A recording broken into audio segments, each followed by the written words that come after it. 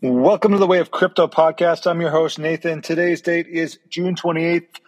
Time of this recording is a little earlier than normal. It's about 9 a.m., 8:59 a.m. to be precise. That time zone is Eastern Standard Time. Lots of news going on today. Most of it's negative. The charts are holding fine. Nothing out of the ordinary. However, there's lots of negative news coming down. Some big stories, some smaller ones.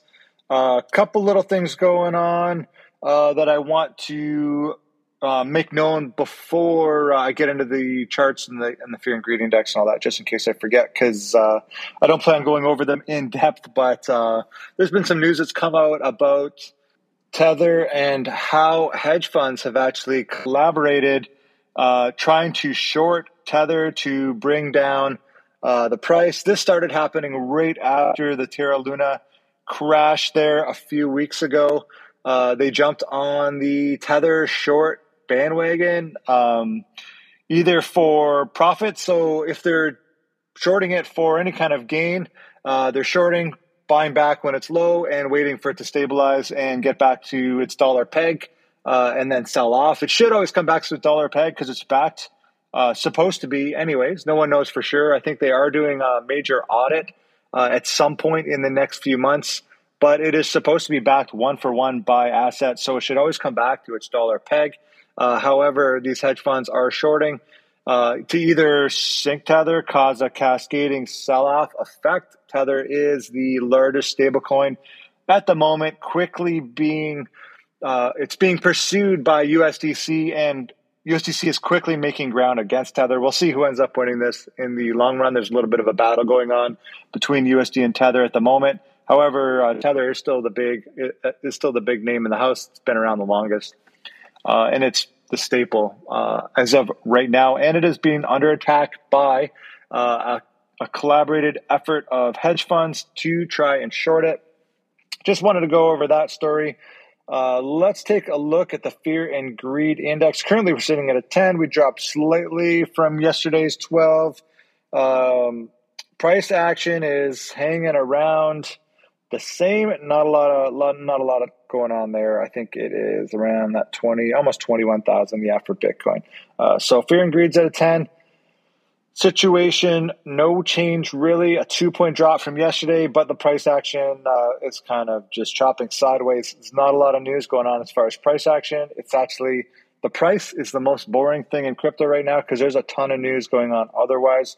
However, we're still going to have a quick look at the charts here. Bitcoin, we're sitting at 20,960. It is down 1.25% on the 24-hour, very small, and down 0.64 on the 7-day. We are chopping sideways. Ethereum, a little bit different. We are up 6.43% on the 7-day. However, price action flat from yesterday on the 24, sitting at $1,222.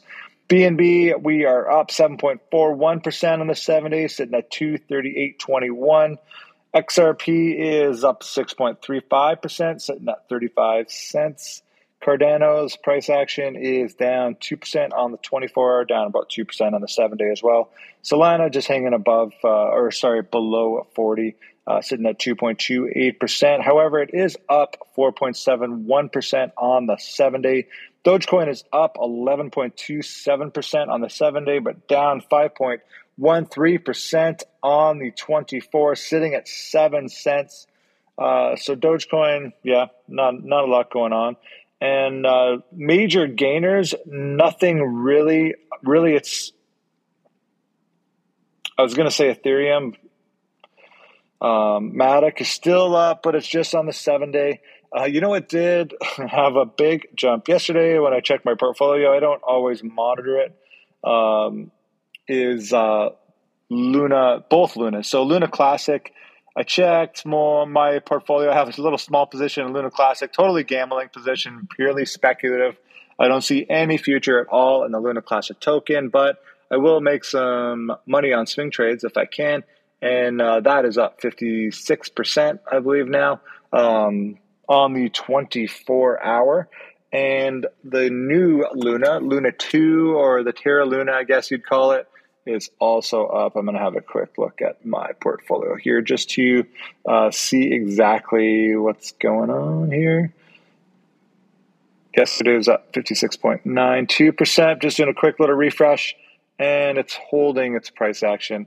And ApeCoin also is up a little bit. So a lot of these speculative plays are actually going up. ApeCoin's up 12.8% on the 24 and 18.7% on the 7-day. I'm looking at ApeCoin, non-financial advice. Of course, I'm looking at ApeCoin for the next bull market. To take some kind of purely speculative position into ApeCoin, we'll kind of see what happens. And let's get into the articles here. Some Celsius stuff. This isn't really news, but it is kind of, because I'm still getting emails saying how they're paying rewards. And then I came across an article, and it says Celsius miners confused about weekly rewards, because I am as well. And I figured that would be a good article to get into, because I'm sure there's listeners that are in Celsius. Hopefully not for too much, but you have a little chunk of capital there. I'm sure there's some listeners that do here. Crypto community confused as Celsius continues with weekly rewards. Some Twitter users have called it insulting that Celsius continues to pay weekly rewards despite having paused withdrawals. Members of the crypto community on Twitter have been left bewildered by beleaguered Celsius network continuing to pay weekly rewards despite pausing withdrawals 2 weeks ago. As previously reported, crypto lending platform Celsius paused withdrawals on June 13th after setting extreme market conditions amid the current bear market. Reports soon followed the firm was undergoing liquidity issues and may be heading toward insolvency, potentially putting users' funds at risk. This is a tweet from CryptoKid 2021. Why is Celsius Network still paying rewards if apparently they are talking bankruptcy? Why not pause rewards and set a low withdrawal limit? Is it me, or does it make too much sense? So it's important to know those. It's important to keep in mind those weekly withdrawals. It's just numbers. It's just code. It's not actual any kind of asset at all. Those weekly rewards emails and the weekly rewards paid, how it looks like it's paying into your Celsius account, are essentially nothing until you're able to withdraw them. So I don't take any of those weekly rewards. I don't take that as that they're actually paying me anything. I agree with the statement that it's essentially insulting because really it's just numbers they're sending you. It's like sending someone a text message saying, I'm paying you your weekly rewards when you have no money to pay them, because that's essentially what it is. They keep just kind of sending these things as if to save face and make it look like they are still cruising along. Everything's fine. However, the weekly rewards don't matter unless you can do a withdrawal. And that's kind of the state we're in with Celsius right now. We got some more Celsius news, and this is from Cointelegraph. Celsius denies allegations on Alex Mashinsky trying to flee the U.S. Celsius CEO Alex Mashinsky was trying to leave the U.S. last week, but has continued to work on recovering liquidity and operations. The company has claimed the troubled crypto lending platform Celsius is putting their best foot forward to recover operations alongside CEO Alex Mashinsky, who currently stays in the United States, the company has claimed. The spokesperson for Celsius has denied rumors that the company's CEO tried to flee the U.S. last week amid the ongoing liquidity crisis of the Celsius network. I don't think this is going to turn into a criminal thing. I think this is just really another failure thing. The representative told Cointelegraph on Monday that the firm continues working on restoring liquidity. All Celsius employees, including our CEO, are focused and hard at work in the effort to stabilize liquidity and operations, and that any reports that Celsius CEO has attempted to leave the U.S. are false. Celsius statement came shortly after Mike Alfred, co-founder of the crypto analytics firm Digital Assets Data, took to Twitter on Sunday to claim that Mashinsky attempted to leave the country last week via Morrison Airport in New Jersey. This was one of the Twitter accounts that was causing a lot of, or not causing, I guess, but reporting on a lot of the Celsius action before the big crash, telling people to pull their money off of pull their money off of Celsius, that Celsius crash was imminent, and all that kind of stuff. Same Twitter, one of the Twitter accounts is the same guy, and it's kind of unknown whether they actually caused that crash or they were correct in reporting. We don't know. Alfred's claim followed a massive GameStop-like short squeeze on Celsius, with Celsius native token sell jumping 300% in 1 week on June 21st. We talked about that last week. Sell price has abruptly rallied more than 600% on June 14th, with analysts attributing the event to an exchange glitch or liquidation of short traders. At the time of writing, Cell is trading at 7 cents, down around 5% over the past 24 hours, according to CoinGecko. Cell token price we don't really care about. That's totally speculative, totally gamble. Similar to, if you were to buy Cell right now, that's very similar to my purchase of some Terra Luna tokens right after the big crash there. It is purely speculative, purely a gamble. Don't look at it as an investment.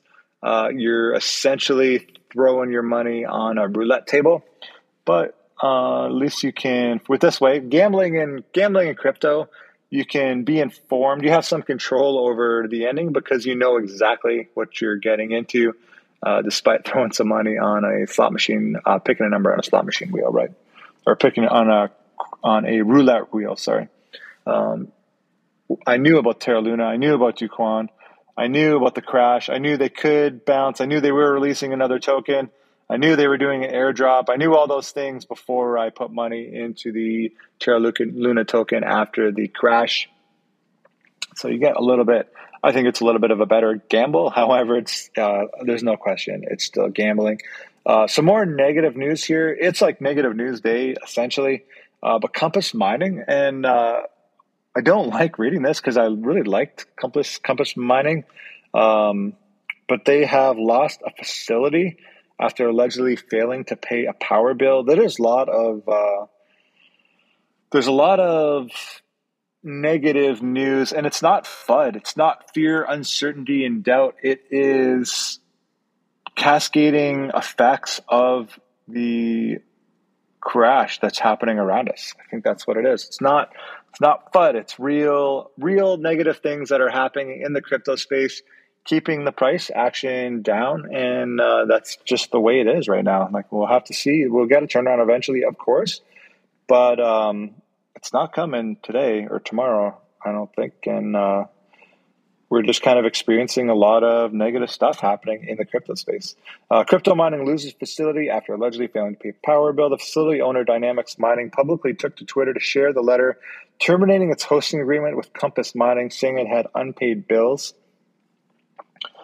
Bitcoin mining hardware and hosting company Compass Mining had lost one of its main-based hosting facilities after the owner, Dynamics Mining, terminated the hosting agreement between the two, claiming Compass failed to pay the required bills. Late on Sunday, Dynamics tweeted a letter on Twitter it sent to Compass Mining, which stated on June 14th that hosting contract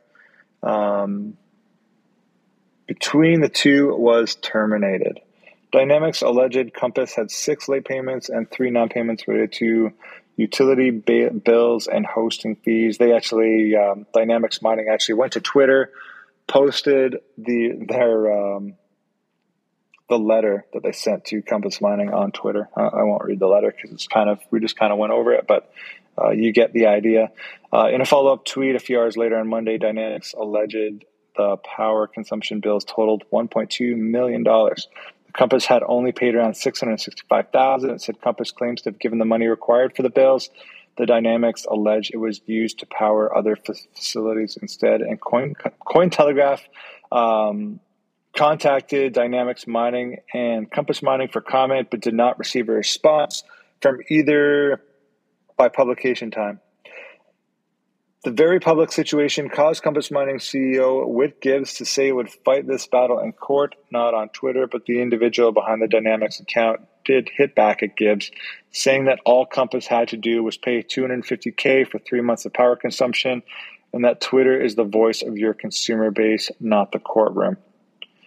Compass Mining sells application-specific integrated circuit, or also known, I had no idea that's what ASIC miner stood for, but also known as ASIC miners. We've all heard that term before. So ASIC miners The long, what ASIC miners means, it's an acronym for Application Specific Integrated Circuit. Just on a side note there. Compass Mining specialized in cryptocurrency mining devices. I think if you're listening to this show, you probably know this. Maybe not, though. But yeah, they sold mining devices to retail investors, which come with an option to be hosted in its facilities located across the United States and Canada. It is unknown what will happen to customer miners located at the facility. This is not looking good for Compass Mining. It's really looking terrible for Compass Mining, depending on how big that facility was.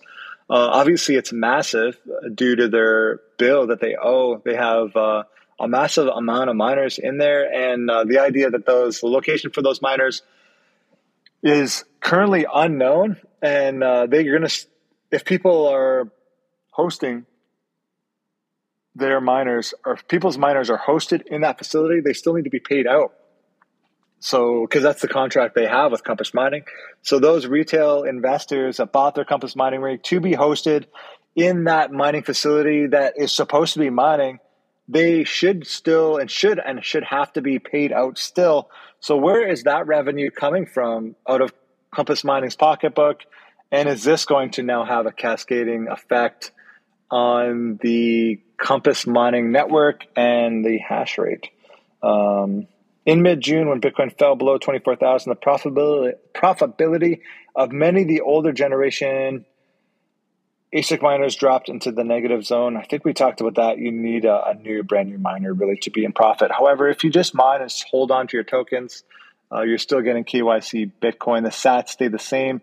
The sats relationship to fiat currency shifts, but the amount of sats you're mining stays the same. And if you just hold strong, keep mining, and do it in the bear market, you're going to be thankful in the bull market when all those coins are profitable again, because they will be at some point in time.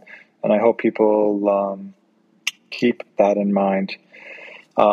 And that is going to be it for today's show. Thank you for listening. If you're listening on Apple or Spotify, please give us a follow and leave a review, because when you leave feedback, it goes an incredibly long way in our podcast outreach, and will help us grow over time. So please leave us a review on Spotify or a review on Apple Podcasts, whatever one you listen to, and give us a subscribe on your favorite podcasting network. We're available on more than those, on everywhere you can get podcasts where The Way of Crypto is available. If you want to reach out to me, you can contact me at thewayofcrypto.com. And you can email me from there. I'm also on social media at Way of Crypto Cast on Twitter, and at Way of Crypto on TikTok. Reach out to me there, send me a DM, and I will get back to you with comments, questions, and concerns. Have a great day, and bye for now.